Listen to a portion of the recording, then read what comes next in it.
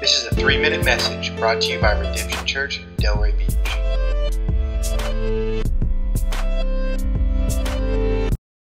Well, as we start any book of the Bible, it's always nice to get the context of the book and to know the author and what it's all about. And we see right from the very beginning in 1 Peter that it's written by the Apostle Peter. But something you need to know about the context of Peter.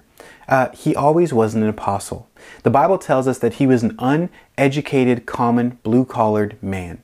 He made his living by catching fish, but he experienced something in his life, a person, Jesus. Jesus saw him fishing and said, "Peter, follow me, I'll make you fishers of men." And so Peter left his boat, left his blue-collar job to follow after the rabbi, Jesus, the great teacher. And he heard Jesus' messages. He saw Jesus' life. He saw him do miracles, and he saw him die and even rise again. He was restored by Jesus because Peter, although he's speaking with boldness in this letter, he wasn't always very bold. He wasn't the type of person that could articulate great words. Many times he would say stupid things, and Jesus even rebuked him.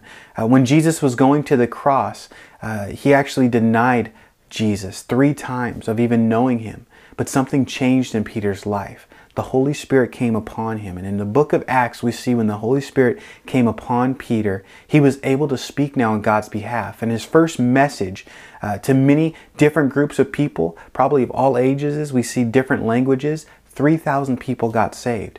Peter was changed by Jesus and now was a leader emerging in the church as an apostle.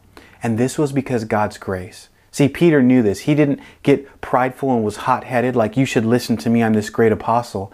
Later on in this book, he even just calls himself and addresses himself as a fellow elder. He recognized his role now to serve God in this way, and he loved the Lord. And he wanted people to know that this amazing grace that it changed his life, this person, Jesus, not only could change his life, but change other people. We see in verse 3 that Peter tells us we can be born into this living hope as well. I hope you don't forget that it's by God's grace we are who we are. And it was by God's grace that Peter was who he was. God makes us alive. He makes us new. And this is through Jesus. Because he lived a life that you and I couldn't live. He bore our sin on the cross, able to forgive us of sin so we can have a right relationship with God. And rose again so he can give us newness of life and the power of his Spirit to live inside of us, to walk after God. We get to experience God's love and his grace and salvation through the work of Jesus. And Peter tells us that.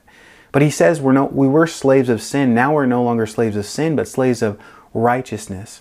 And this book is about living for Jesus. It's a holy calling that we have. Because God is holy, we're to walk in holiness. In verse 15, it tells us that we're to be holy in our conduct. That we have now the Holy Spirit inside of us and God's Word to give us guidance. And we're to walk by faith and not by sight.